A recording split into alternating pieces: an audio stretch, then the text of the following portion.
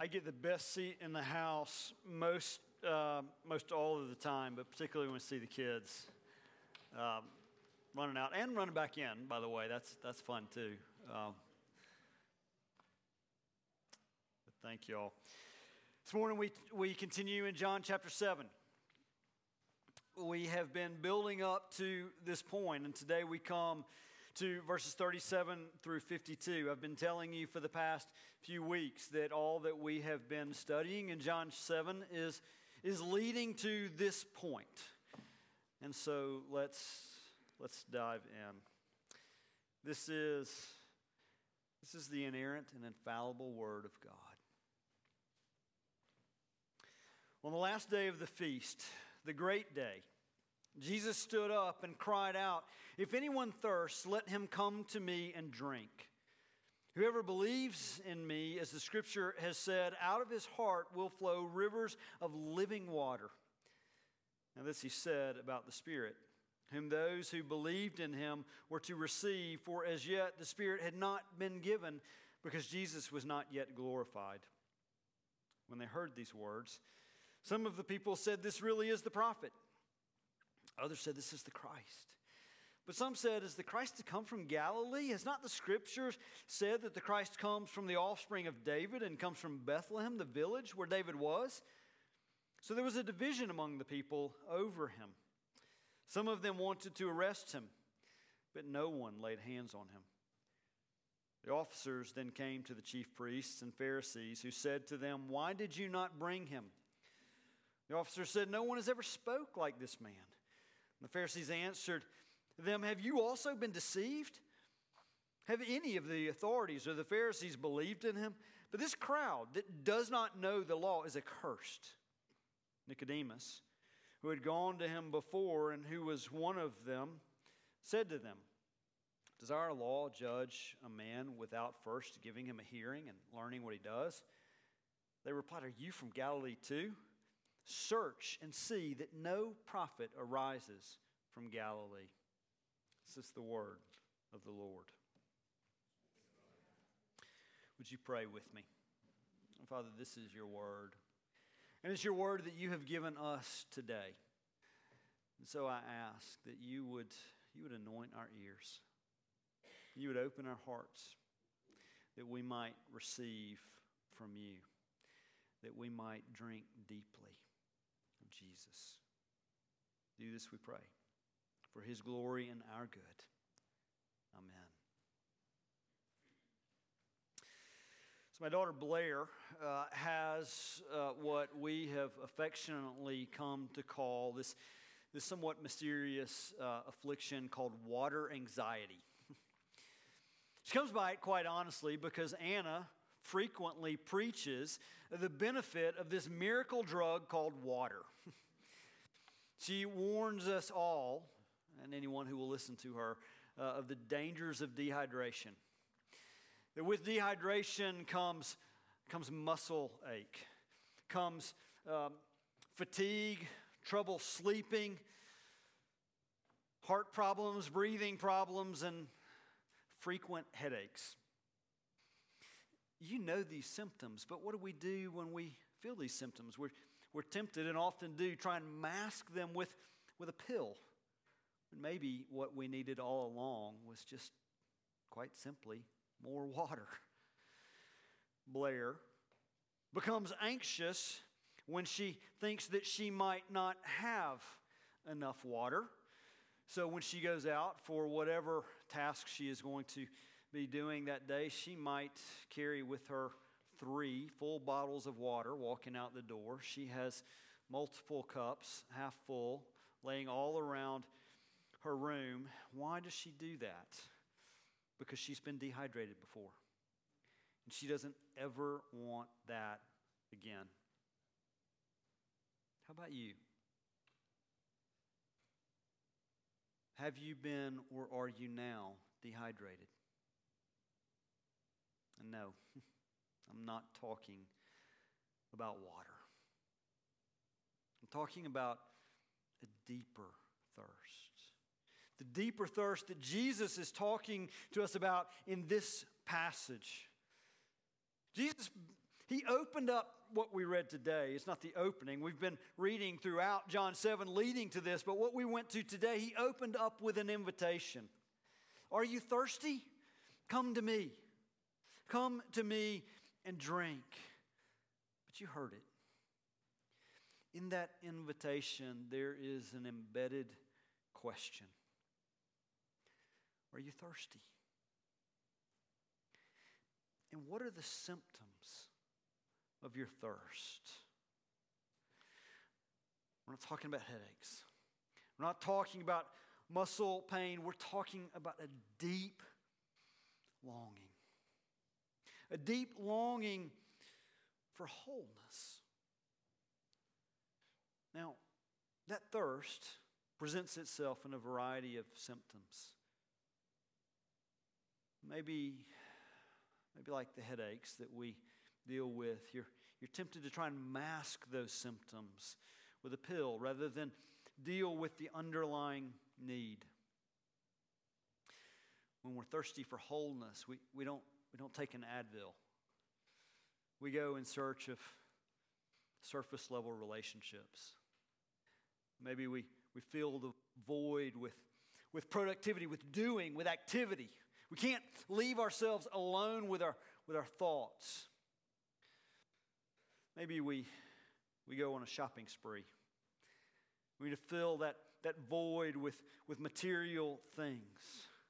But this thirst, this deep spiritual longing,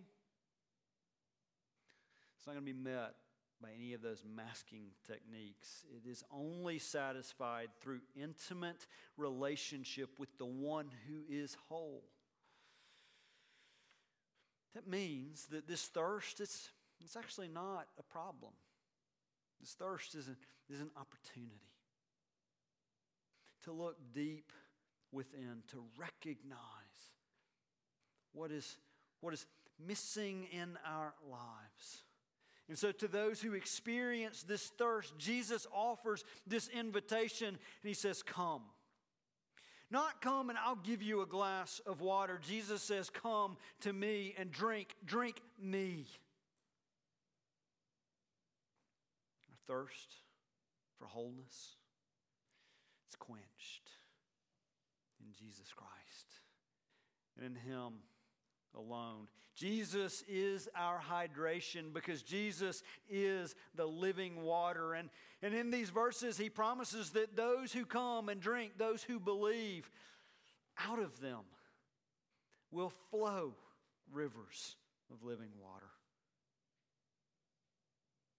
We've been building up to verses 37 and 38, so let's break them down for a second. First, I want you to see that Jesus is equating drinking with believing. Believing then it's not merely to know about Jesus, to know certain things about him, certain facts about him, but to keep him at arm's distance. No, to believe in Jesus is to partake of him intimately. The baby in the mother's womb is connected through an umbilical cord, and that baby receives all of its nourishment from the mother. The baby drinks of the mother deeply, intimately, and in that drinking, the baby is sustained. The baby receives life as it is nourished there. This is Jesus' invitation to come and drink. And to drink Jesus is to enter into a trusting personal relationship with him that translates into lasting satisfaction, or as we've been describing it, to wholeness. But Jesus tells us here in these verses that when we drink deeply of him, when we find that satisfaction in him, it also then will manifest itself in rivers of living water that flow out of us. In other words, this life that we find in Jesus is communicated then into the message of life that we give to others. When we drink from the water of life, then we become a river ourselves. Jesus said this about the Spirit. Well, verse 39 tells us that he said this about the Spirit, whom those who believed in him were to receive, for as yet the Spirit had not been given. Because Jesus had not yet been glorified, the Spirit of God, the Holy Spirit, has existed from before the foundation of the world, for all eternity, in a mutually indwelling, loving union with Father and Son. The Spirit of God was present and at work in creation. The Spirit of God would come upon Old Testament saints for temporary purposes to fulfill the ministry of God in that time, but as yet he had not come in his current fulfillment as a permanent indwelling presence for believers. Jesus speaking here is anticipating what will happen after Pentecost, but as he speaks, know this, see this beautifully clearly, that he's speaking in the temple. And in the old administration of the covenant of grace, the temple was the place of God's dwelling. Symbolically, yes, but the temple was where God manifested his presence among his people. And yet standing there in the temple, Jesus looked to a time in the new administration of the covenant of grace when the Spirit of God would dwell in believers, not in a temple, symbolically, tangibly, experientially in our hearts. Jesus is pointing to that time. But then what is the Holy Spirit doing in our hearts now after Pentecost? Well, the Holy Spirit is applying all of the work of Jesus, all of his saving work to his beloved. The Spirit is applying the work of salvation to us. And then the Spirit of God is working out those blessings experientially in our lives, bearing the fruit of the Spirit. In Galatians 5, the Apostle Paul speaks of the fruit of the Spirit and contrasts that fruit of the Spirit with the fruit of the flesh. What Jesus speaks of here is what Paul articulates there in Galatians 5 as he lays out for us what is this fruit of the Spirit, what this water that flows out of our hearts. It's love, joy, peace, patience, kindness, goodness, faithfulness, gentleness, self-control. Those are the fruits of the Spirit, the traits of the believer. So let me ask you, would you agree with me that these traits, these fruits, that they're not natural to mankind? We'd have to believe, we'd have to agree that those lists, that list of traits that are just articulated for you, the fruit of the Spirit, those are supernatural fruits. We think about what is natural for humankind. Simply take the opposite of everything that I've just described. And that tells us that this fruit is born out of the inner transforming work of the Spirit of God in our lives. And what you need to hear today is that is the gospel. The gospel is not merely that Jesus died on the cross to forgive us of our sins. He did this, yes, but he gave us his righteousness and he gave us his Spirit to grow in us experientially what he's already declared us to be. The gospel is this: we are forgiven, and we have been, and we are being transformed by the work of the Spirit in our lives. The believer has drunk and is drinking Christ. And therefore, the believer is a living fountain life-giving water that is flowing out of the heart, as the text tells us. So why the heart? We've been talking about the heart throughout John 7, but understand that throughout Scripture, the heart is the seat of our inner being. Maybe more appropriately in this text, it's not the heart, it's the kidneys, the guts. Our guts, that's the seat of our desire. It's the seat of our will. It's what drives our actions outward. And so the Scriptures from beginning to end speak about living out of our guts, but our guts being transformed. And so we hear this admonition repeated. Proverbs 4:23, keep your heart with all vigilance, for from it flow the springs of living water. Jesus is promising that if you come and drink of Him, you will bear living water. It's the fruit in a believer, but this text also points us to another fruit, the fruit of the flesh, confusion and division. Maybe more accurately, we should say that confusion is the reality of the flesh, and division is the fruit of the flesh. This confusion we see in the text in verses 40 through 44. As we heard for the past few weeks, the people who were there listening to Jesus, they just didn't know what to do with Him. Some of them declared Him to be the prophet, and in their vernacular, the prophet was the second coming of Moses. Some of them said He's the prophet. Some of them said He's the Christ. Now, they may not have fully understood. They likely did not fully understand what that meant. But some of them saw in Jesus this fulfillment of the Messiah. But others thought Him to be an imposter. But in their accusation, there is a sad irony. Did you hear verse 42, what I read? Those who accused Him said, has not the Scripture said that the Christ comes from the offspring of David and comes from Bethlehem, the village where David was? That's Jesus. That's Jesus. But they couldn't receive Him because they were blind. You hear the irony? But the irony means that we don't need more information, we need transformation. That was the crowds. The crowds who were confused. But for the Pharisees, the fruit of the flesh, it took on a bit of a sharper edge. Last week we heard the Pharisees drank from the well of self-sufficiency and comparison.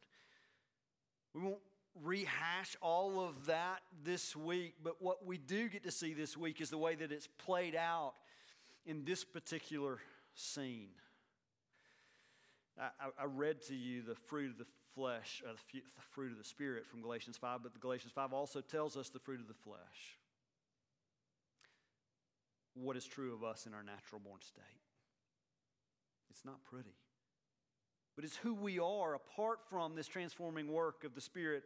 This is what this is what God identifies as the fruit of the flesh. Sexual immorality, impurity, sensuality, idolatry, sorcery, enmity, strife, jealousy, fits of anger, rivalries, dissensions, divisions, envy, drunkenness, orgies, and things like these. Did you hear it? Division, rivalries, fits of anger, dissensions. See it played out. See it played out here in the Pharisees. They bore this fruit of division by going into attack mode. Clearly, there are three evidences of this attack mode. The first comes in verses 45 through 47 as they attacked the officers and accused them of being deceived. The officers came back to the Pharisees empty-handed. And the Pharisees said, we sent you out to do a task. We sent you out to go get Jesus. Why did you not do what we told you to do? Here's what they said. No one has ever spoken like this man. And they accused these officers of being foolish, of being weak. You fell for it. You were deceived. They attacked them. Oh, but they're not done. In verse 49, they go on to attack the crowds. Their attack against the crowds, they call them accursed, but it has a particular version of cursing. You see, the Pharisees were arrogantly accusing the crowd of ignorance. Poor crowd. They don't understand the law. They're not learned like us. That was their attack against the crowd. But they're not done because they're about to attack one of their own. Finally, in verse 50 to 52, we come to Nicodemus. And this attack gets personal. You remember Nicodemus, don't you? We heard of Nicodemus when we were in John chapter 3. Nicodemus was a teacher of the law, a teacher of Israel. He came to see Jesus by night. He was curious. He was on the path, but Jesus said, Nicodemus, you're this close to the kingdom of God, but you're blind and cannot see. You must be born again. It's a theme we've heard a lot in John. This call for the new birth, the inner transformation wrought by the Holy Spirit. Jesus preached it to Nicodemus. And here we see Nicodemus, the same Nicodemus, again. He was one of them. But here he stood up for Jesus. And as he stood up for Jesus, they attacked him. Are you a Galilean too? Translated, you're just a backwoods hick. You're one of him. Ironically, they tell Nicodemus to go search the Scriptures. Nicodemus is accusing them of inconsistency in those very Scriptures that they are telling him to go search. They were using the Word of God, twisting it and turning it for their own devices. He used the Word of God to advocate for Jesus. Nicodemus may not yet be converted, but this is not the last time we'll see him in John's Gospel. He'll show up again in John 19. I want to be careful to not make too much of this, but at least it seems that Nicodemus is on the path toward belief, drinking in some way the fountain of living water. You see that in this text, we've got a discussion of the fruit of the Spirit, and we've got a picture of the fruit of the flesh, and it's at war in all of us.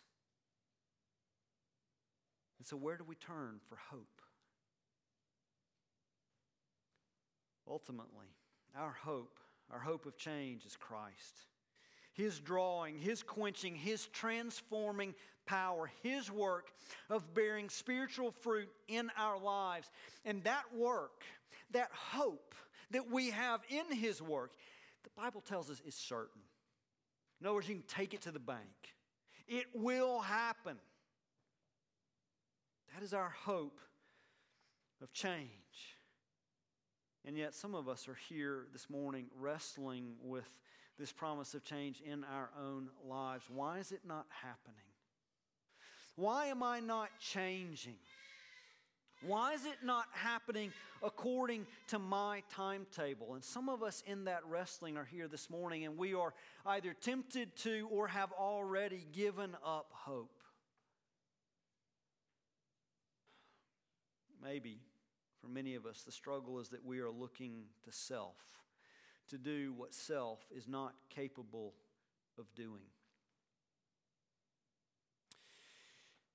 If I wanted an apple, I could go into my backyard and I could plant an apple tree. But try as I might, I can't will that apple tree to pop out fruit. I can't make it happen. But what I can do is I can do the things that make for a healthy tree. What is that? Well, I can nurture the soil. I can pull the weeds. I can water the tree. I can give it fertilizer, trusting that a healthy tree will be a fruit-producing tree. But some of us have forgotten or have never learned. And so we are trying to produce fruit in our own lives, in essence, by stapling apples to the branches. Jesus is the one who produces fruit, not us. Here's the truth. People don't change by themselves. People don't change by themselves, but praise be to God, they do change by the work of the Holy Spirit in them. The Holy Spirit is the one who changes us into the image of Christ. That is the gospel. He changes us. Not merely that we are forgiven, but that we have been and are being transformed. It's all Jesus. It's all His Spirit. And yet, we are not passive in this. We have a role to play. And so what does that role look like? Well, from this text, I want to give you some thoughts on what that role looks like, particularly from verses 37 and 38. We'll think of it in three categories. Number one, develop a thirst. Be thirsty. And then come and drink. And thirdly, live out of the overflow. What does it mean to be thirsty? It's to take a good, hard look under the hood. It's to examine our hearts deeply and to ask not merely what am I doing, but why am I doing it? What is behind my struggles? What is behind my hurts? Not what is the symptom, but what is the seed? Not do I have a headache, but am I thirsty? Most of us don't go there. There's reasons why we don't go there. Some of us just simply don't have time to look that deeply inside our own hearts. And some of us have never been taught to go there. We've never seen it modeled. And so we blindly walk along the surface. And so as we think about developing a thirst, I want to encourage you, go there. But don't go alone. Be vulnerable with a friend. If you don't have a friend, develop a friend through your own vulnerability. Because a friend, a true friend, the church, as the church is designed to be, the church friend will take you there to explore the thirst. But here's the thing. The true friend that takes you to your thirst won't leave you at your thirst. So secondly, come and drink. The friend, the point of thirst, will take you to Jesus. Identifying and experiencing our thirst by itself is not what is life-giving. It's simply the necessary first step. And then, with our thirst, we take it to Jesus and drink deeply of Him. Come and drink. And then live out of the overflow. The inflow, it produces an outflow, and that is the work of the Holy Spirit. The Spirit of God is our friend. The Spirit of God is our friend who takes us to the point of thirst. The Spirit of God is our friend who takes us to Christ. So be that friend for someone else. And in that way, we are the church. We are the bride. The bride of Christ. You know what the bride of Christ is? The church is? The church is quite simply one thirsty sinner taking another thirsty sinner to the well to drink. But before we can take someone, we must first drink of Jesus. And so Jesus' invitation is not merely to come and get a cup of water for the journey. Jesus' invitation is to come to me. When we opened John chapter 7, I tried to set the scene for us as to what was going on in this Feast of Booths. The Feast of Booths is the harvest feast for the people of Israel. It was the time in the fall when they would celebrate God's provision. It was a time when they would look back on God's provision in the wilderness. And so they lived in tents. They offered a series of sacrifices and they worshiped the provider. But on the seventh day of the feast, the people, they walked in a processional around the altar and they sang the psalms of praise, culminating in Psalm 118 where they celebrated The Lord's steadfast love that endures forever. And then having sung, the priest would bring a jar full of water that had been dipped from the pool at Siloam, and there in the temple would pour out that water as a remembrance of the time when the Lord provided water for the people in the wilderness, in the desert. Exodus 17 tells us that story. The Lord commanded Moses to go and strike the rock. But at that moment when the feast had come to the culmination and the priests were there to pour out the water, Jesus cried out. He's not speaking at this time. The text tells us he's crying out, he's shouting, he's pleading, if anyone thirst, let him come to me and drink. In the wilderness, God provided water from the rock, but 1 Corinthians 10:4 tells us so clearly that the rock is Christ.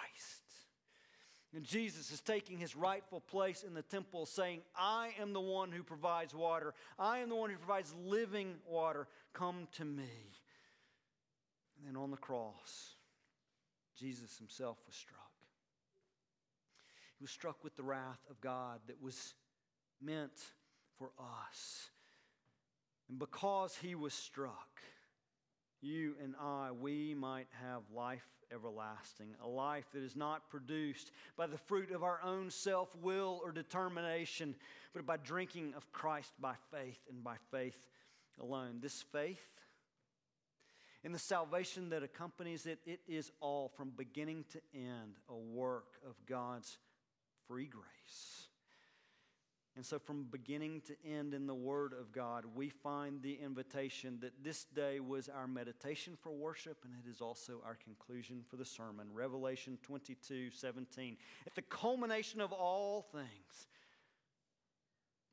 the bride and the Spirit say, come. And let the one who hears say, come. And let the one who is thirsty come.